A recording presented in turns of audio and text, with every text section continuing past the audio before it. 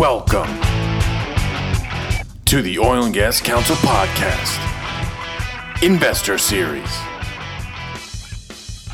Hey guys, this is your host, Tim Powell from the Oil and Gas Council. Today we are joined by Adam Watrous, the CEO of Watrous Energy Fund.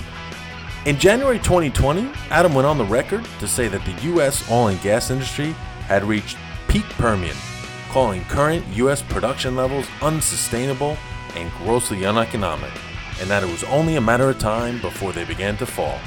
With his theory of peak Permian starting to play out over the past few months, Adam now explains how COVID-19 and the oil price war are not only validating his theory of peak Permian, but also speeding it up. Let's jump into the episode and hear what Adam has to say. Well, Adam, thanks for joining us today, and thanks for doing this. I'm looking forward to the chat. So am I. Tim, it's always great to catch up.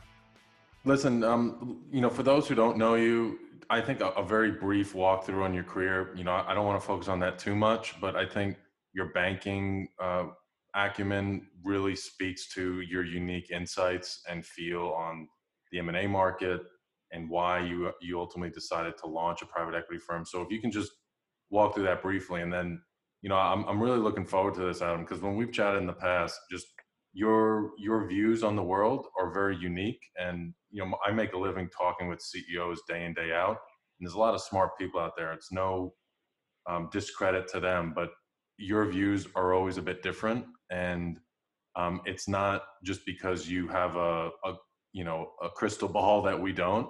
I just think you have a lot of conversations and are able to kind of see forward in a different way. And I think the conversation today will kind of speak to that, and I'm looking forward to it. But yeah, let's start out Watrous & Co., Scotiabank, and then where you're at now with Watrous Energy Fund. Sure. So I've spent most of my career in the oil and gas business. Starting almost 30 years ago, back in 1991, we had a oil and gas M&A firm called Watrous & Co., which we built up over about a 15-year period. We had offices around the world, Houston, Denver, Buenos Aires, Singapore, London, and we were headquartered in Calgary. We had about a third of our deals in the United States, about a third outside North America, and about a third of our deals in Canada. So in that time frame, we're doing several tens of billions of dollars worth of transactions in a year. So I got a really good feel for what was driving M&A activity around the world. Anyway, we then sold that business to Scotiabank in 2005 and essentially merged our business with their energy practice. And I went on to stay with Scotiabank for almost 11 years.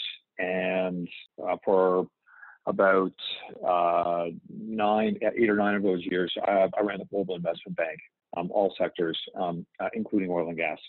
Anyway, about just over 3 years ago, I left Scotiabank to start our new investing firm called Watrous Energy Fund to focus exclusively on the North American E&P sector.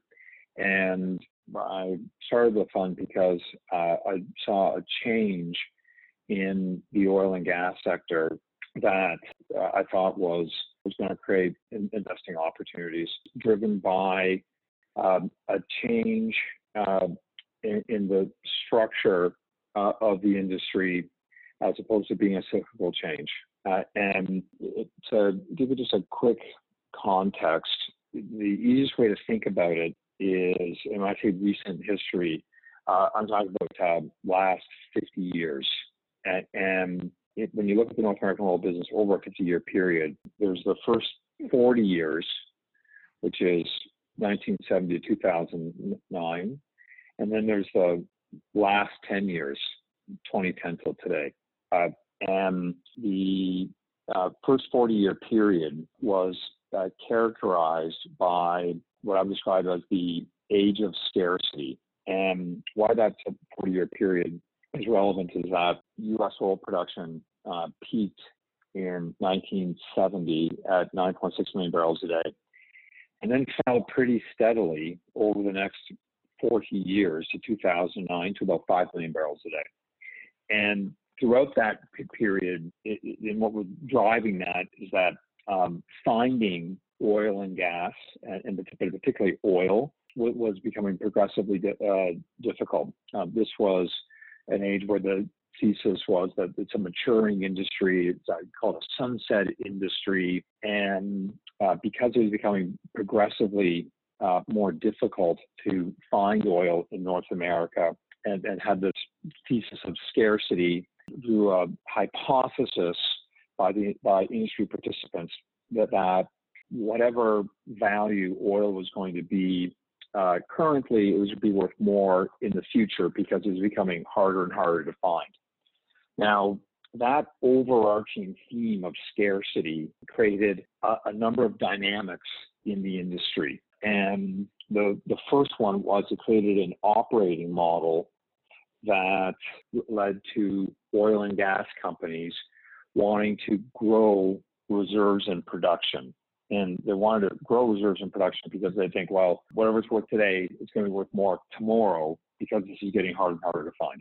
That in turn led to an industry structure, Tim, where there ended up being a symbiotic M&A model between large, medium, and small companies. And what that led to is a system essentially where large companies would end up having non-core assets.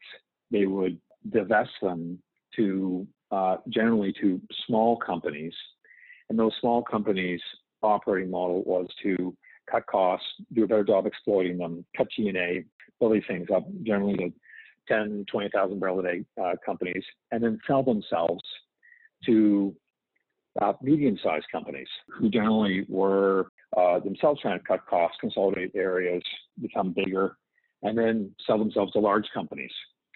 And who would end up having, of course, non-core assets, and this sort of daisy chain of assets and companies would continue for a very long time. And that's basically how the industry got structured for about 40 years. And what drove that was poor drilling results. Meaning it was hard to find oil in North America. And so what people did is they bought it rather than drilled for it. Now, that informed a lot of things in the industry, including the investing model, which is a third dynamic. And the investing model was driven by, in part, the thesis of scarcity, where an investor would say, I'm going to allow or support the operating model where companies are trying to grow reserves and production, which meant that they were reinvesting a very high percentage of their cash flow, if not all of the cash flow, to try and grow reserves and production. But as an investor, why you would invest in industry was for the potential capital gain as a result of the M&A cycle, that M&A dynamic, which I just mentioned. So they'd say, well, geez, I know I'm not going to get any dividends, or it's going to be a super modest dividend, but I'm backing a really good management team, and they've got a really good assets, and they're going to go grow production. I'm going to sell that business is going to get sold one day for a big capital gain, and that's how I make my return. So that was essentially a 40-year the dynamics of the North American oil business. Now, what happened is that, of course, by 2009, new technology came along, horizontal multi-stage frac, that it disrupted that model. And how it disrupted that model and those dynamics was as a result of the industry going through this technology almost overnight from being chronically drilling location poor to drilling location rich. And if you are a typical company on a historic basis, say a medium-sized 50,000 barrel a day company, it'd be typical for you to be counting your potential drilling locations in the tens, maybe have 30 locations, 50 locations. In terms of inventory, it might be a 2-year drilling inventory, and you were facing declines, and hence you had a high desire to buy things. Now, almost overnight, that same company would go from having drilling locations in the tens to maybe drilling locations more than 1,000. And then go from, say, a 2-year drilling inventory to a 10, 12, 15-year drilling inventory. And what that did is a number of things. And first of all, going back to those few dynamics is the operating model, which is grow reserves and production, stayed in place, where companies were spending all their cash flow, or more than 100% of their cash flow, to rapidly grow reserves and production. But what happened is the industry dynamic, that symbiotic relationship between large, medium, and small companies creating a very high velocity of M&A transactions, changed in that for the first time in more than 40 years, companies preferred to drill for reserves and production rather than buy it. And what that did is that led to a collapse in M&A demand. And what that's led to is a disruption of the investing model. And going back to what I was saying, that companies, investors were buying for the capital gain on the assumption that their company would be sold one day. Well, in fact, what happened is that now companies no longer, the historic buyers of these smaller and medium-sized oil and gas companies no longer wanted to buy, they wanted to drill. What that led to is trapped capital as companies became illiquid as a result of that collapse in M&A demand. Now, and what I would quickly say, this took a number of years to become apparent. Well, the technology started being developed in 2009. It wasn't until 5 or 6 years later where it became apparent that M&A demand had really evaporated. Now, one of the reasons why there's been as much pain in the industry as there has been over the last 5 or 6 years is that the industry misinterpreted this structural change as a result of a technology disruption as a cyclical change. And what I mean by a cyclical change is what was quite pervasive as a thought process in the industry was that the reason M&A had collapsed, and the evidence was overwhelming that M&A had collapsed, and this is by 2014, 2015. It was becoming, but the industry got confused as to why it had collapsed. And the common dominant thesis was that it was a result of falling commodity prices. And that, oil prices were $100, now they're $50. And as a consequence, there's less cash flow available, less capital available to make acquisitions. So the corollary conclusion became, oh, well, once commodity prices recover, then there'll be more cash in the system, and therefore M&A will return. That was actually dead wrong. You're speaking about 2014, 2016, the last kind of commodities cycle, decline, and companies were really well hedged coming out of that. So do you think that contributed to them maybe convincing themselves of, oh, it's just oil prices, things are going to go back to the way they were? It allowed the banks, everyone to kind of kick the can down the road. And would you foresee this as a bubble? I mean, I've read that you've made analogies of kind of the shale revolution on the back of this technology innovation you're referencing, almost to the tech bubble in '99. You refer to it as the oil tech wreck. Can you kind of expand upon that? You were getting that point before I cut you off. Sure. So essentially what happened is that, and just going back to the sort of misinterpretation, which leads to why we say that we call this the oil tech wreck, is that the industry thought that lower commodity prices was killing M&A, when in fact it was technology was killing M&A.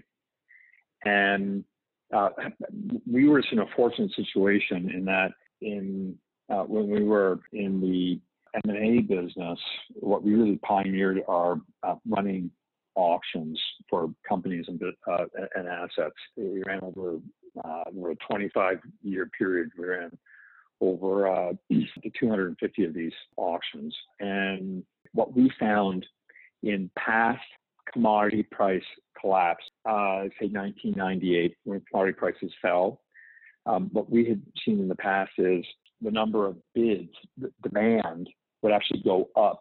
And the reason being is there was a very strong desire to be seen to be buying on the dip. And it didn't happen in 2014, 2015. And the reason being is there's been this technological change.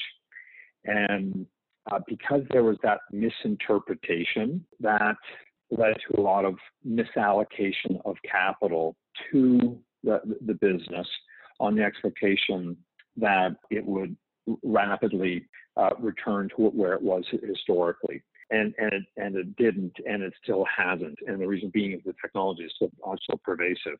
But to get back to your point about why we call it the oil tech wreck, is that I mentioned there's sort of two periods. There's the last 50 years, the first 40 years, 1970, 2009, and then 2010 to today. What you see is that this has been an incredible technology in growing production, because in that time frame, 2009 to today, U.S. oil production grew from about 5 million barrels a day to about 13 million barrels a day. So it added about 8 million barrels a day of production. An incredible technical achievement. However, if you look at that 10-year period, it also divides itself into sort of 2 5-year periods, sort of 2009 to 2014, and then 2015 to today. And why the divided into 2 roughly 5-year periods is that the first 5-year period, oil, say, was around $100 a barrel. And in that time, oil production increased roughly from about 5 million barrels a day to about 8 million barrels a day, added about 3 million barrels a day, while oil was about $100. Oil then, of course, fell to about half that level. In fact, it averaged something around $55 from over the last 5 years up till very recently. And but oil production continued to increase from 8 million barrels a day to about 13 million barrels a day, so about another 5 million barrels a day. Put another way is, of that, over the last 10 years, through this incredible technology that added 8 million barrels a day, more than half of it was at these lower prices, called around the mid-50s for WTI. Now, the narrative of the industry through that time was that the technology improvements were so good, drilling efficiencies and effectiveness, productivity of these wells was on a continuous improvement basis, and got so good is that the industry could earn just as good returns at mid-50 WTI, the 50s WTI per barrel, as they were at 100. Now, in fact, if you actually look at the arithmetic, if you look at, say, the returns that the U.S. oil and gas industry was earning between 2009 and 2014, it was generally meeting its cost of capital. Let's say the S&P 500 energy index, or say the Russell 3000 energy subcomponent, it was earning 8 to 10% returns on capital, essentially meeting its cost of capital. Oil prices then fell, though, from, let's say, 2015 to the end of 2019, that 5-year period. The oil industry returns collapsed, and it actually averaged about 2 to 3% returns. So, in fact, the U.S. shale business, and I'm really focusing on the oil business, for the last 5 years was just vaporizing capital. And put another way is, the U.S. oil business over the last 5 years, 2015 to 2019, had this economic experiment of, could it continue to earn its cost of capital in these lower periods. And to make a long story short, that is the largest failed economic experiment since the Soviet Union, meaning it failed miserably. And it took a long time for investors and the industry to appreciate that. And it was only in the last year, primarily in 2019, where capital was left the industry as a result of these poor returns. Now, but another way is when you think of this great technology, it was a wonderful, wonderful technical achievement, and it's had all these great positive benefits for the United States, meaning, create this big peace dividend by having energy independence, which is fantastic. You don't have to worry about the Middle East as much in terms of what's going on, which is great. But that technology, from an economic perspective, was just horrible. And like a lot of technologies that are great, the problem with it is it got way overdone. And just like the internet bubble in the late 90s, great technology got way overdone. And to give you a sense on that, is going back to this 8 million barrel a day increase that the shale revolution brought over a 10-year period. The first 3 million barrels a day, so 5 to 8 net cost of capital at $100 a barrel. Now, could it have continued to add some production beyond 8 million barrels a day with oil in the 50s? And the answer, I think, is yes. And the math that we've done is we actually think about maybe 15%, top end 20% of U.S. oil shale is able to provide, meet its cost of capital in these lower prices, I would say mid-50s WTI. But about more than 3/4 of all the shale oil drilling between 2015 and 2019 was grossly uneconomic. Put it another way is, what probably should have happened is that oil production in this new lower price should have gone from maybe 8 million barrels a day. Could it have added maybe another million barrels a day economically, to get to 9 million barrels a day? Yeah, probably could have added maybe another million barrels a day. Could have got to 10? Maybe. I'm personally skeptical based on the arithmetic on returns, but it's 11, 12, 13, the money was just burned. It made absolutely no economic sense.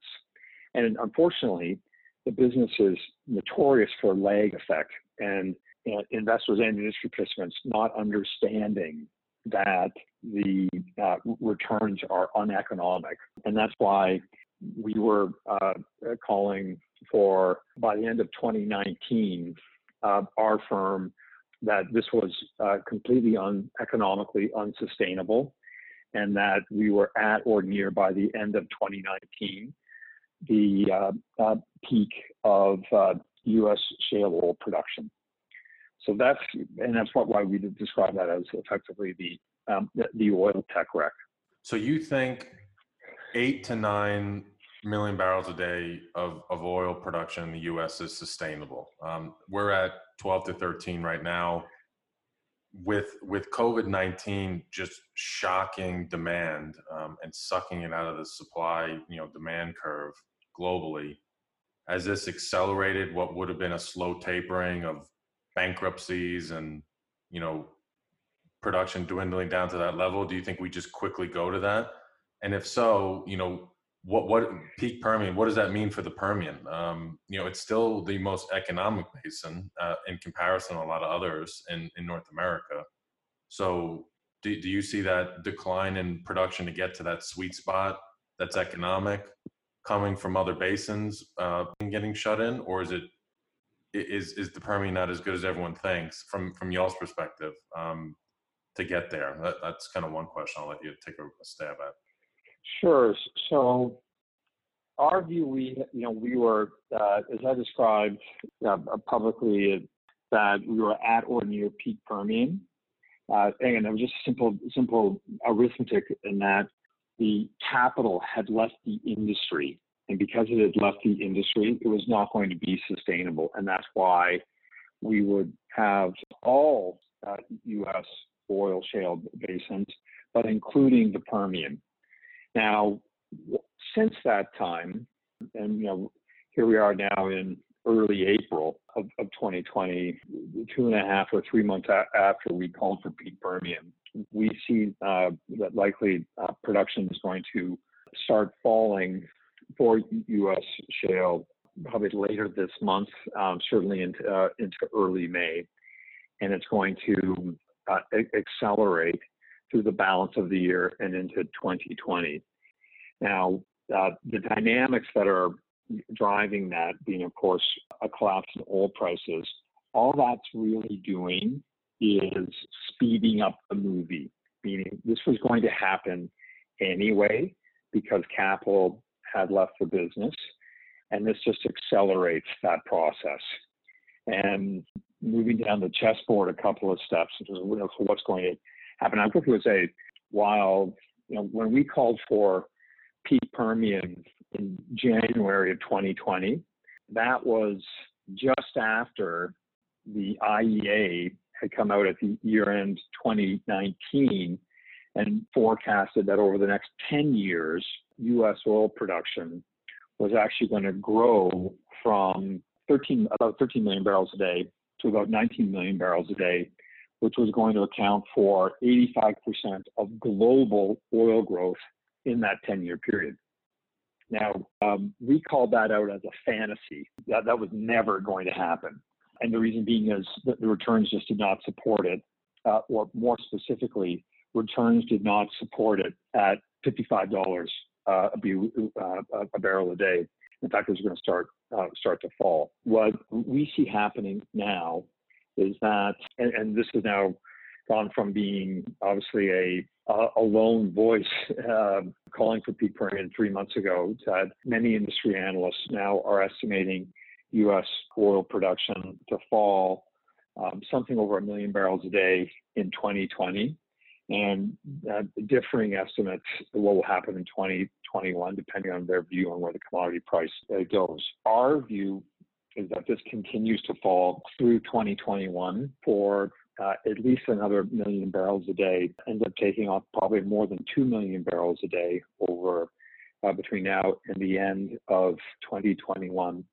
And the reason being is the industry now has become very clear, and I'm talking the U.S. oil shale business, tight oil business. It has been revealed to be uneconomic at $55 a barrel.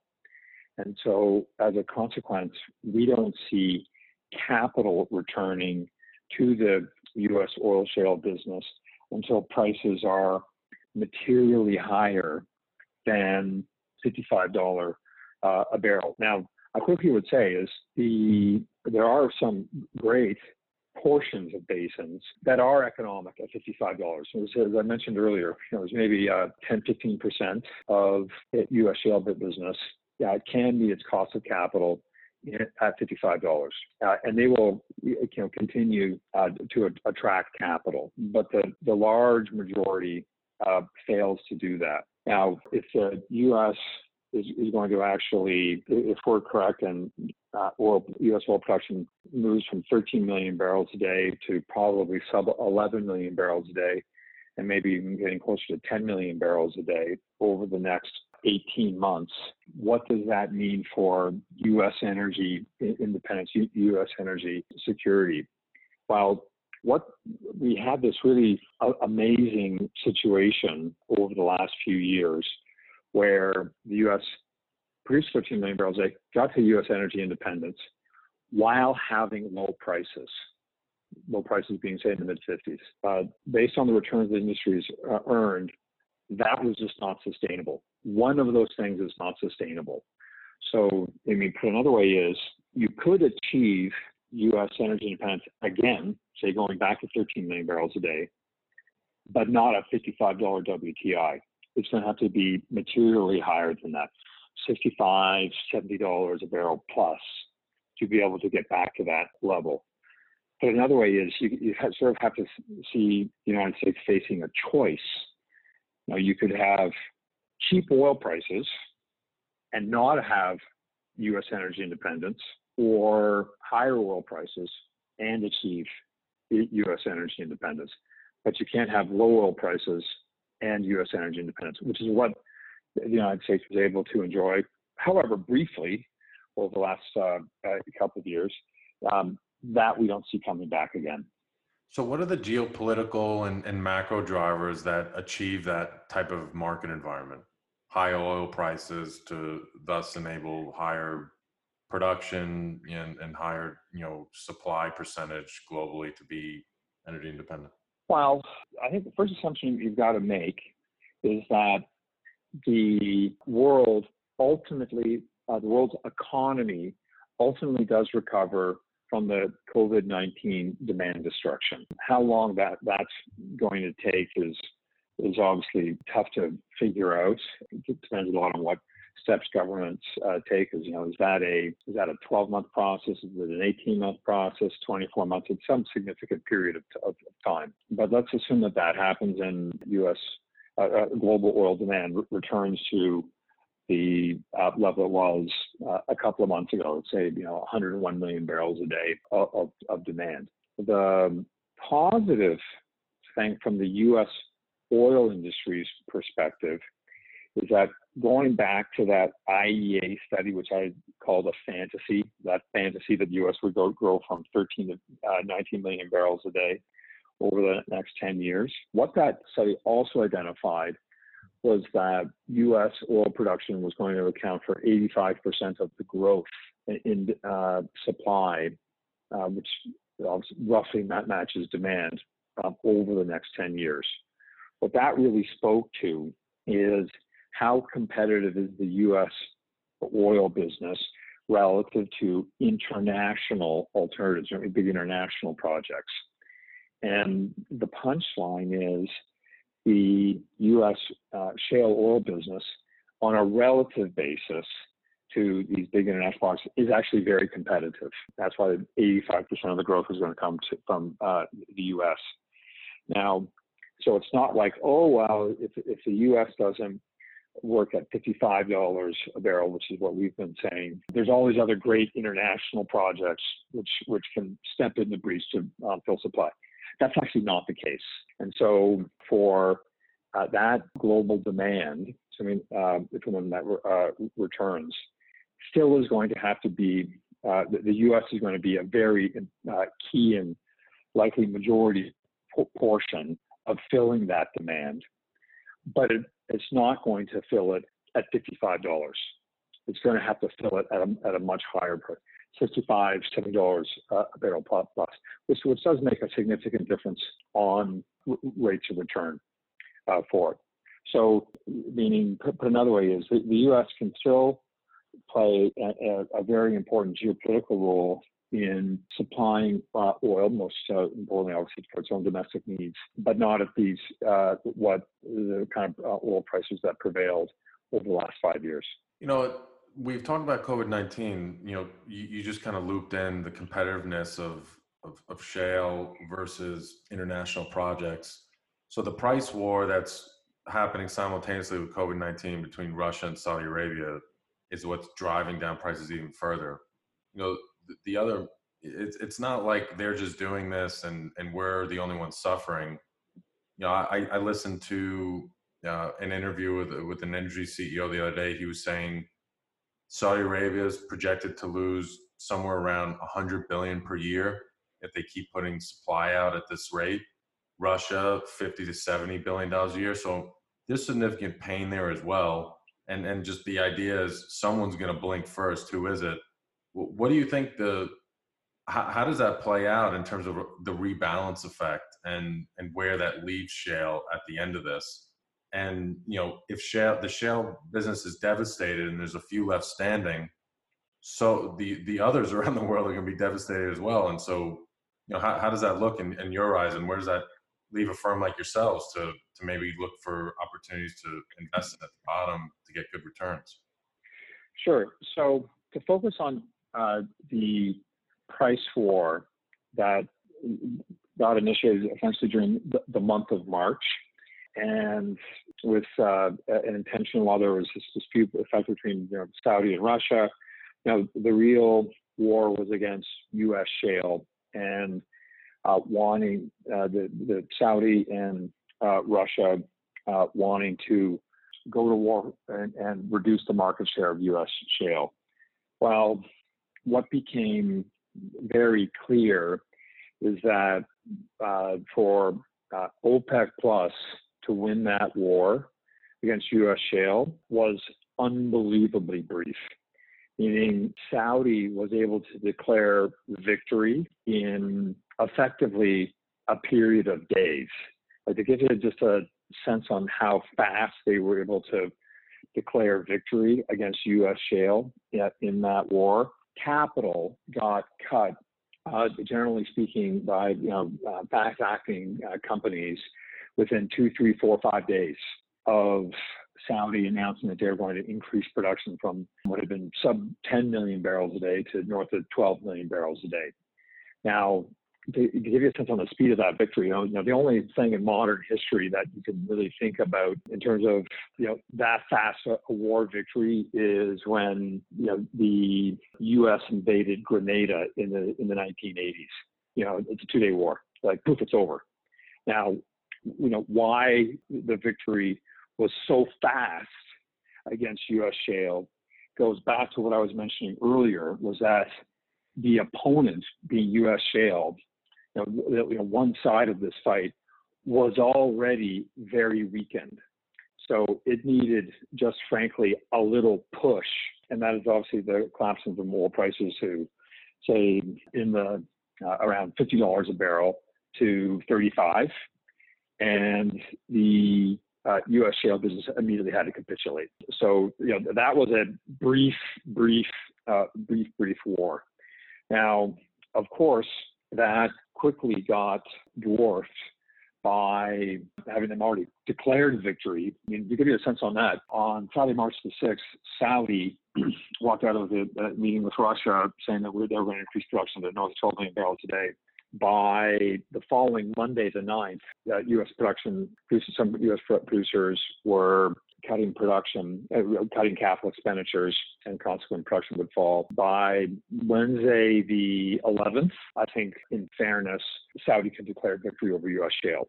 It was a 4 or 5 day war, and poof, it's over. Now, what quickly superseded it is by later that week, Thursday, Friday, and into the weekend, the demand destruction rapidly accelerated from this social distancing initiatives through governments around the world, and that's what has effectively swamped the market and took it from what had been in the mid 30s down into the 20s. So that's essentially what has happened. Now, of course, the producers, OPEC Plus, are going to be working to try and take some additional production off the market, which will have some positive effects. But of course, the dominant process that's going to have to really solve oil prices and get them back to where they've been previously is the world returning to its historic demand level driven by economic activity. But now going forward, and that's going to be obviously a very bumpy process, but now going forward, what we would expect is that U.S. Oil production, until oil is back well above its historic level, being $55 a barrel, to continue to decline. And it's really not going to stop those declines until we get into a much larger, a much higher trade range, $65, $70 a barrel, something in that order of range.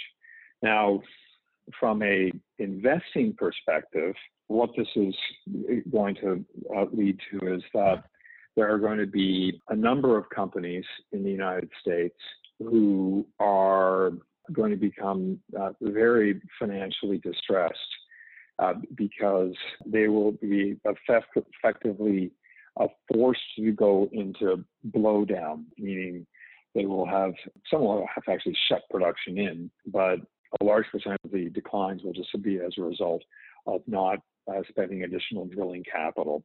And as those producers face declines, minimum financial requirements that they need, whether they're minimum volume commitments from midstream contracts or just loans that they have from banks and bondholders, will ultimately tip over many companies to becoming financially distressed, and clearly there'll be a number of bankruptcies as a result of this.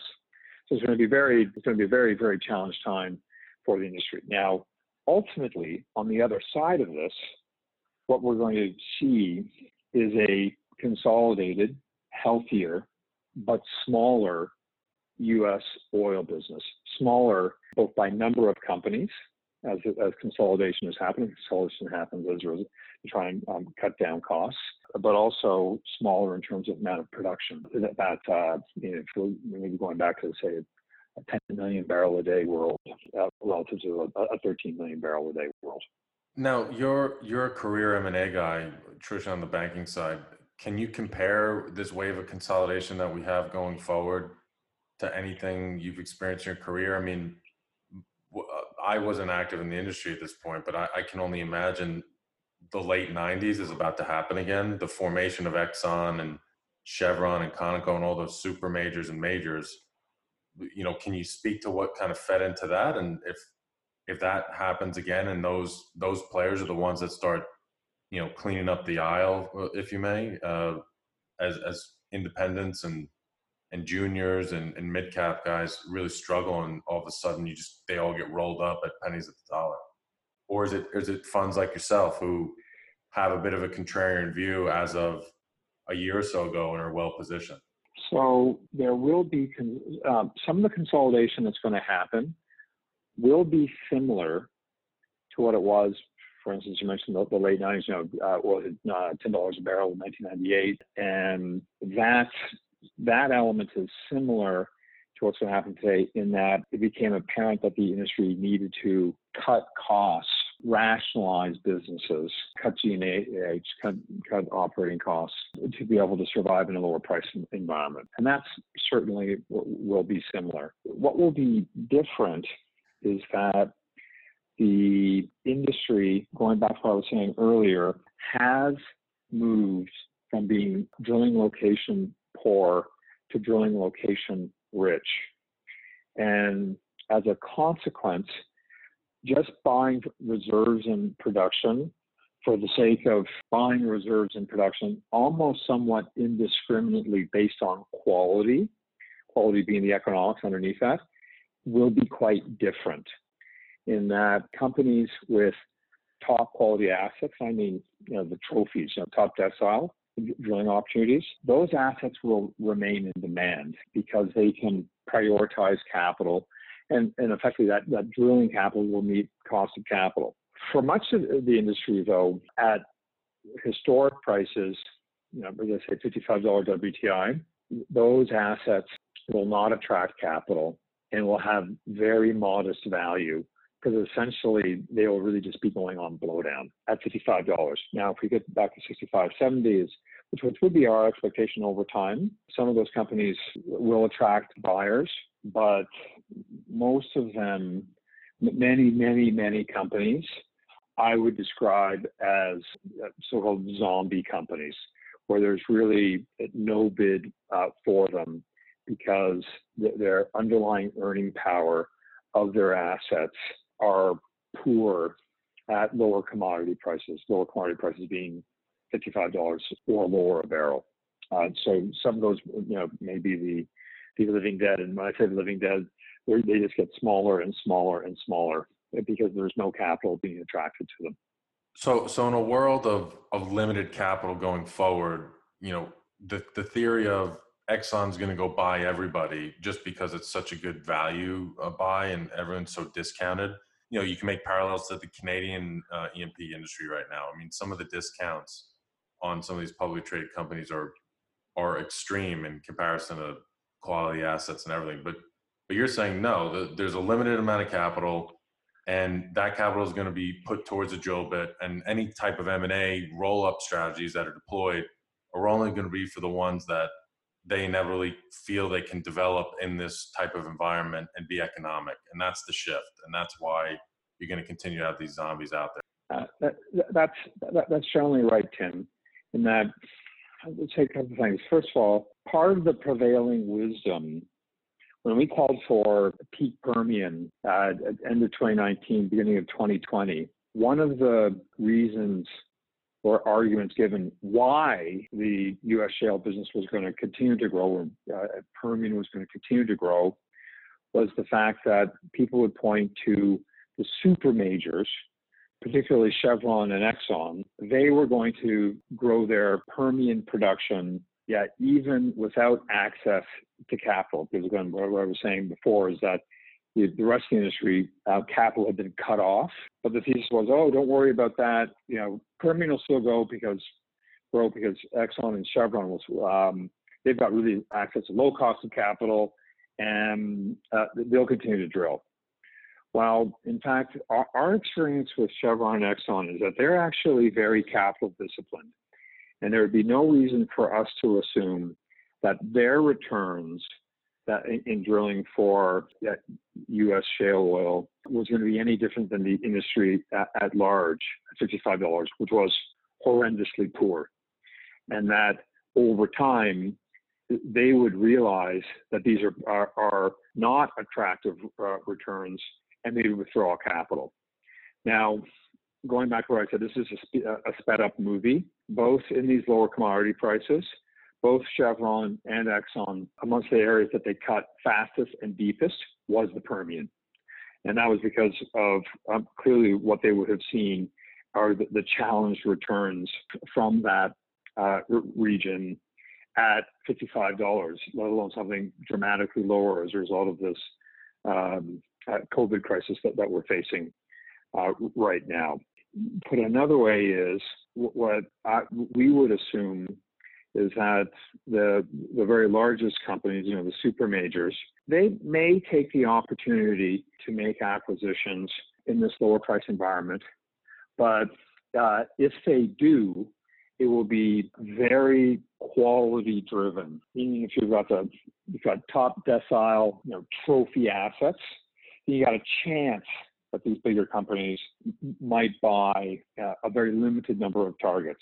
Put another way is, and this is maybe one of the fundamental changes, is that if you had sort of an average quality asset base, company historically, but if you had reserves in production, there was still a really good chance you could sell your business. That was in the age of scarcity, prior to 2009. Today, in this age of drilling opportunity rich, if you really have sort of average quality assets, you're really stuck. You really have no ability to monetize the business. And so in our view, the vast majority of the E&P businesses out there, which have by definition would have average quality assets, are functionally illiquid. There is no bid for these businesses. And so as a consequence, the consolidation that you would think would take place won't. I would say there's really more consolidation taking place than there had been recently, because I think some of the trophy companies get bought now. But the average quality company is and will likely remain illiquid. Could you make an argument, for starters, there's technology innovation is not going anywhere. If anything, it's going faster.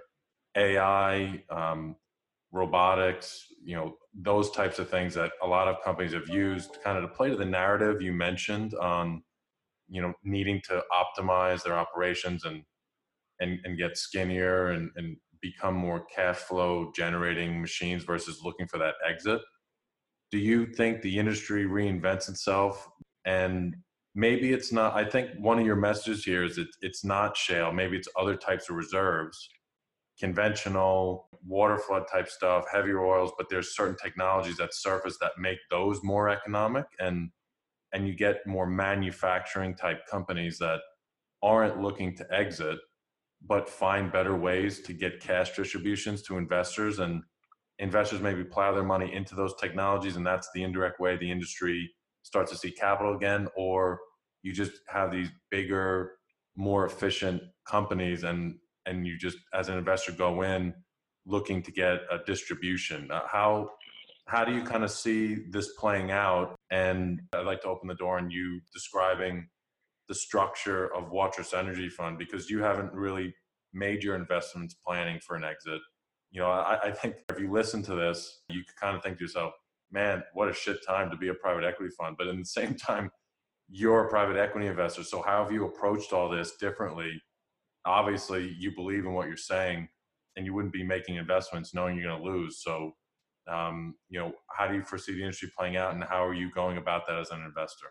So what our firm does, Washington Energy Fund, is we describe ourselves as a deep value, special situations investor.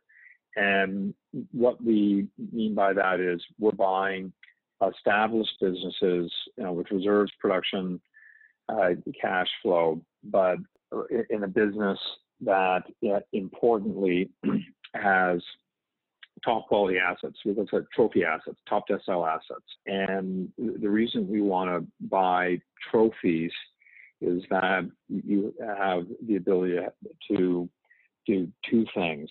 Number one, be able to get equity payout to investors. What I mean by equity payout is how we look at an investment is we assume that the M&A market, which I've said has collapsed, that never comes back.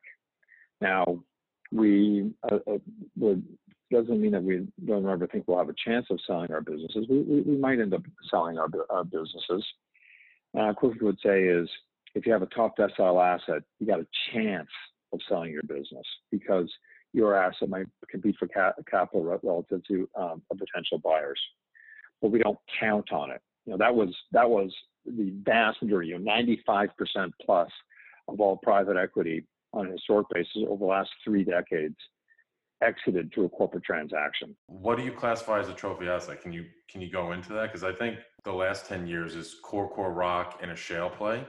But Pengrowth that you just closed on via Kona Resources in Canada is heavy oil, water floods. Sure. So essentially, a trophy sounds somewhat subjective, like you're talking about a painting. What's a trophy painting, which is beauty in the eye of the beholder. You can actually do it just through arithmetic. And essentially what you need is 3 things to be able to have a trophy asset. The first is you need a very large resource base, long reserve life. And the reason you need a long reserve life is so that this is the definition of a volatile industry. And if you have a short reserve life index, should you have a counter a period of low commodity prices, you may be selling off a substantial portion of your assets at low prices. With a long reserve life, you protect yourself against that volatility. The second thing that you need is high margins. And by high margins is, after royalties, operating costs, what is effectively your net backs. And then the third thing that you need is an attractive sustaining capital base, meaning a very key way of being able to evidence a trophy asset is what percent of your capital, of your cash flow, do you have to spend to hold the asset flat? And what I would quickly would say is that criteria is where a very high percentage of, but not all, of shale oil assets really fall down, is that they require $55 oil. A very high percentage of their cash flow is devoted just to holding the asset flat because of the rapid declines in the business. So when we put those 3 things together, we're looking for a business that provides substantial free cash flow after holding production flat. And why that's important is what we're looking for is a suite of assets that have those characteristics that allow us to effectively dividend out our investments. So to give you just a sense, it's partially tied to reserve life index, but we want to be able to, when we make an investment, be able to dividend out our equity and assume that we have modest leverage, that we can dividend out that entirely in a reasonable period of time. And then effectively we're just playing with the profits. Now, that is not historically how the business has financed itself or the investing approach. So I mentioned a little bit earlier Instead, it's been entirely capital gains driven, where 100% or more than 100% of the cash flow has been reinvested to grow reserves and production on the expectation of a capital gain. But for that to work, you need a robust M&A market, and we don't think that M&A market is coming back anytime soon.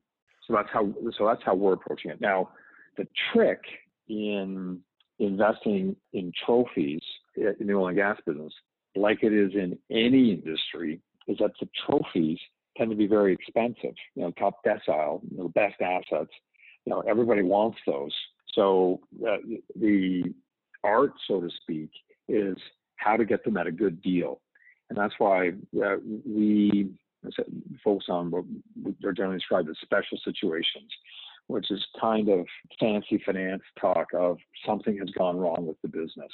Often it's because there's been too much leverage in the business, but that's not always the case. The business has to be recapitalized, restructured, repositioned.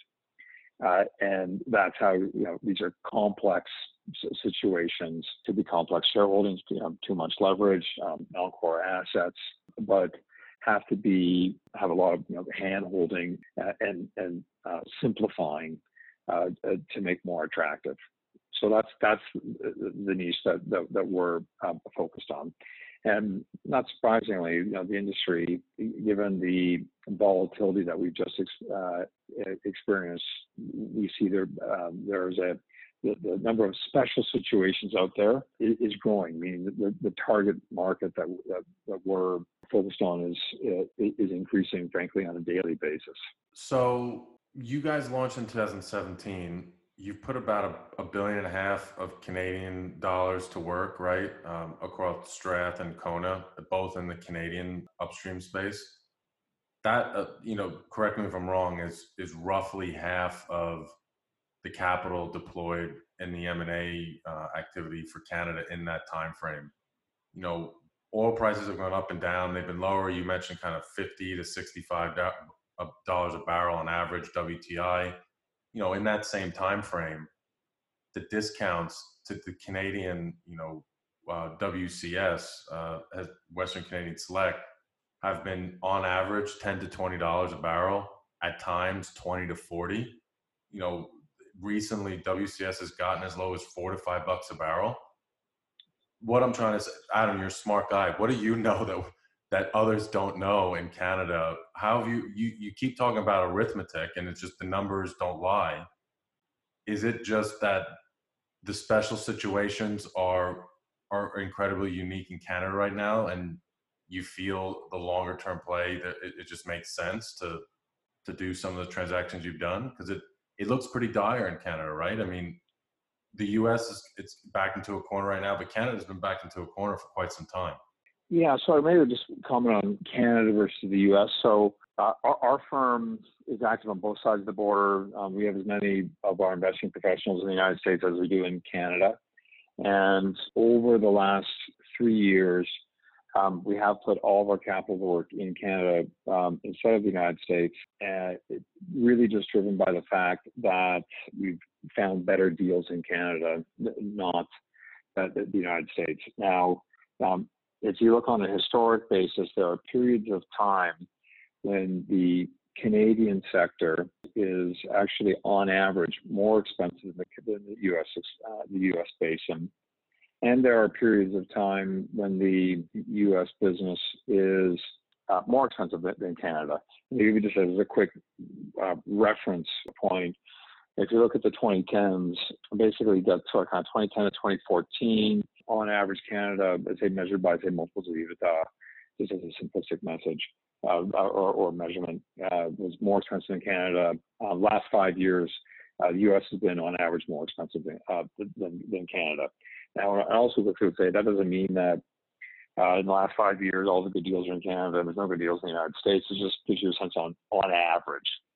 Now, having said that, when you're dealing in a very volatile business, in a business that has been challenged, just setting aside the recent COVID-19 crisis, but before that, over the last sort of 5 years, the way to deal with challenged industry is a couple of ways. The first is to lightly leverage your investments. And what we've spent more than 3/4 of our acquisitions we financed with equity as opposed to debt. Meaning we've been deleveraging businesses. And to give you a sense on that,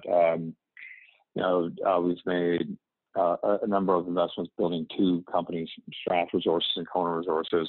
But one of the investments we bought out of bankruptcy, it's on CCAA. Another, which is a company called Mosaic Energy, which we renamed Strath. Another investment that we made, Pengrowth Energy, was a prepackaged bankruptcy. So another was taking a public company called Northern Blizzard. Was taken public at $19 a share a number of years ago. We privatized it at $3 a share. So these are generally companies that have fallen on hard times now, and we're using a high percentage of equity so to keep our balance sheet strong. So that's kind of the first way to try and manage that. But the second way, going back to what I was mentioning a little bit earlier, if you buy the trophies, you got the highest margins. We have on a portfolio basis, we have one of the lowest break evens on a sustaining capital basis, meaning prices that we need to be able to hold production flat in the industry. And that's one of the ways you sort of protect yourself against the volatility. So that just gives you to answer maybe your point about how do you protect yourself when you got these tough volatility. The third thing that I would say, just more specifically about Canada versus the U.S., is one of the principal challenges that Canada has faced of late has been a lack of egress out of the country, lack of pipeline capacity. There hadn't been a large export pipeline built in Canada in about more than 10 years. And there have been a number of efforts to build several different pipelines that for various political reasons were being held up. At this particular point in time, there are 3 significant export pipelines under construction, Enbridge Line 3, Trans Mountain, and Keystone XL, which are all being built, all scheduled to come on stream between the next 6 to 36 months. And so that historic challenge or recent challenge from Canada, we think is likely going to abate. And so your comment about WCS prices, likely in the medium term as these new pipelines come on stream, will likely have more reasonable and consistent differentials. I guess in closing here, Adam, where do you see the private equity space going? You said capital's going to leave, at least the kinds of capital that we're looking for, that capital gains. Does private equity cease to exist going forward? There's only a few firms. Does it shrink? I mean, pre-shale, a lot of private equity investments were $10 million, $30 million commitments, these $500 million commitments, right? The scale of capital raised just completely transformed overnight. And that probably got bloated to your point, an overbet on the technology revolution within shale. Do we go back to that? Do the private equity firms shrink? Do they disappear? Do they get a different cost of capital and have holding periods of 10 to 15 years versus 5 to 7? Do pensions come in? Is it a different form of capital and it's no longer private equity? In closing here, kind of speaking on behalf of your brother and in the PE space, where do you see it going? So maybe to give you the historic context, as you may know, historically, oil and gas private equity has had a dominant investing strategy, and that is making early stage investments to de-risk tier 2, tier 3 assets. Basically, backing a strong technical team, management team, to be able to go into areas which aren't quite working technically right now, but that could be acquired on a relatively inexpensive basis, but that same technical team will have a hypothesis as to how to make it work when it hasn't worked in the past. And it could be identifying a bypass pay or some sort of completion technique. But if they apply this technical approach to the asset, and if it works, they all get rich. That's been the private equity model in North America, where over 90% of all private equity has been invested that way over the last 30 years. And on a sort of basis, worked extremely well. It was a very compelling investing strategy. Now, there's a couple of things about that. One, it's really the venture capital business. And what I mean by that is it's actually quite risky. And the private equity guys know that, and they deal with it through portfolio diversification, where they say, well, geez, I'm going to make 10 investments, and I'm probably going to lose a lot of money on 4 of them, and 4 of them will kind of break even on, but they're looking for a couple of 5-baggers to make all the math work. So it's just like venture capital. But what was really key to that business model was exits, being able to sell, particularly be able to sell all of those businesses, whether the winners or the losers. That model, we think, is really challenged today because of lack of exits. And to give you a sense on that, there are, in North America today, rough numbers, we think about 500 oil and gas companies backed by private equity. And we think that about 80% of those are illiquid. There's no bid for them. And the reason there's no bid for them is they've really ended up with tier 2, tier 3 assets. And which historically, in the olden days, so to speak, they'd be able to still be able to sell. Now, we do think actually about probably 20% of them, or maybe 100 plus companies, are actually have ended up with some really great assets and will be sold. But we think of something like 80% effectively going to have to go and blow down because there's just no bid for them. And so that's what we see going on in the early stage growth capital oil and gas private equity market. We're not in that market. We're doing something entirely different. We're buying established businesses with reserves, production, cash flows, and very deliberately trying to buy the tier 1 top decile. So that's sort of how we see the business shaking out going forward. All righty, Adam. Well, it's been a pleasure. It's always fun to talk to you. I appreciate you sharing your comments and really going on the record, right, to want to be historically correct when others don't really necessarily agree with your point of view. I think everything you're saying is starting to play out, and that positions Waterous Energy Fund really well, right? So I wish you guys best of luck going forward. And if you want to have the floor, kind of in some closing comments, it's all yours, and then we'll wrap it up. Yeah, I would say some of my comments may sound somewhat negative, particularly on sort of the U.S. oil production declining. In fact, I actually think this is will ultimately be, post this readjustment, a very positive time to be in the oil and gas investment business and in the oil and gas industry. Much like in the tech wreck, things got way overdone in the late 90s, and through the early 2000s, there was all kinds of carnage in the tech business. But ultimately, there were some great companies emerge that had sustainable businesses that could be valued on real financial metrics like cash flow. We see the same thing happening in the oil business, in that this unconventional shale business is a wonderful technology. It just got way overdone, attracted far too much capital. It led to an unsustainably high production level. Ultimately, capital leaving the business it's going to readjust to a more sustainable level and provide investors with more attractive and measurable rates of return through cash payouts. It's just a painful adjustment when you go through an industry that ends up being overcapitalized, and that's essentially what's just happened here. But once that adjustment is finished, I think this is going to be a wonderful industry to be investing in. Well, good stuff, Adam. I look forward to when we can all travel again and leave our homes. I look forward to getting up to Calgary and seeing you. And in the interim, stay safe and healthy, and we'll talk soon. Tim, thanks so much. Always a pleasure talking with you. We'll talk soon. Hey guys, thanks for listening to this episode of the podcast. We hope you enjoyed. If you're interested in meeting Adam or any of the other executives in our network, then we hope you can join us later this year at our Canada Assembly up in Calgary, our North Am Assembly down in Houston, and our private oil and gas investment assembly at the New York Stock Exchange.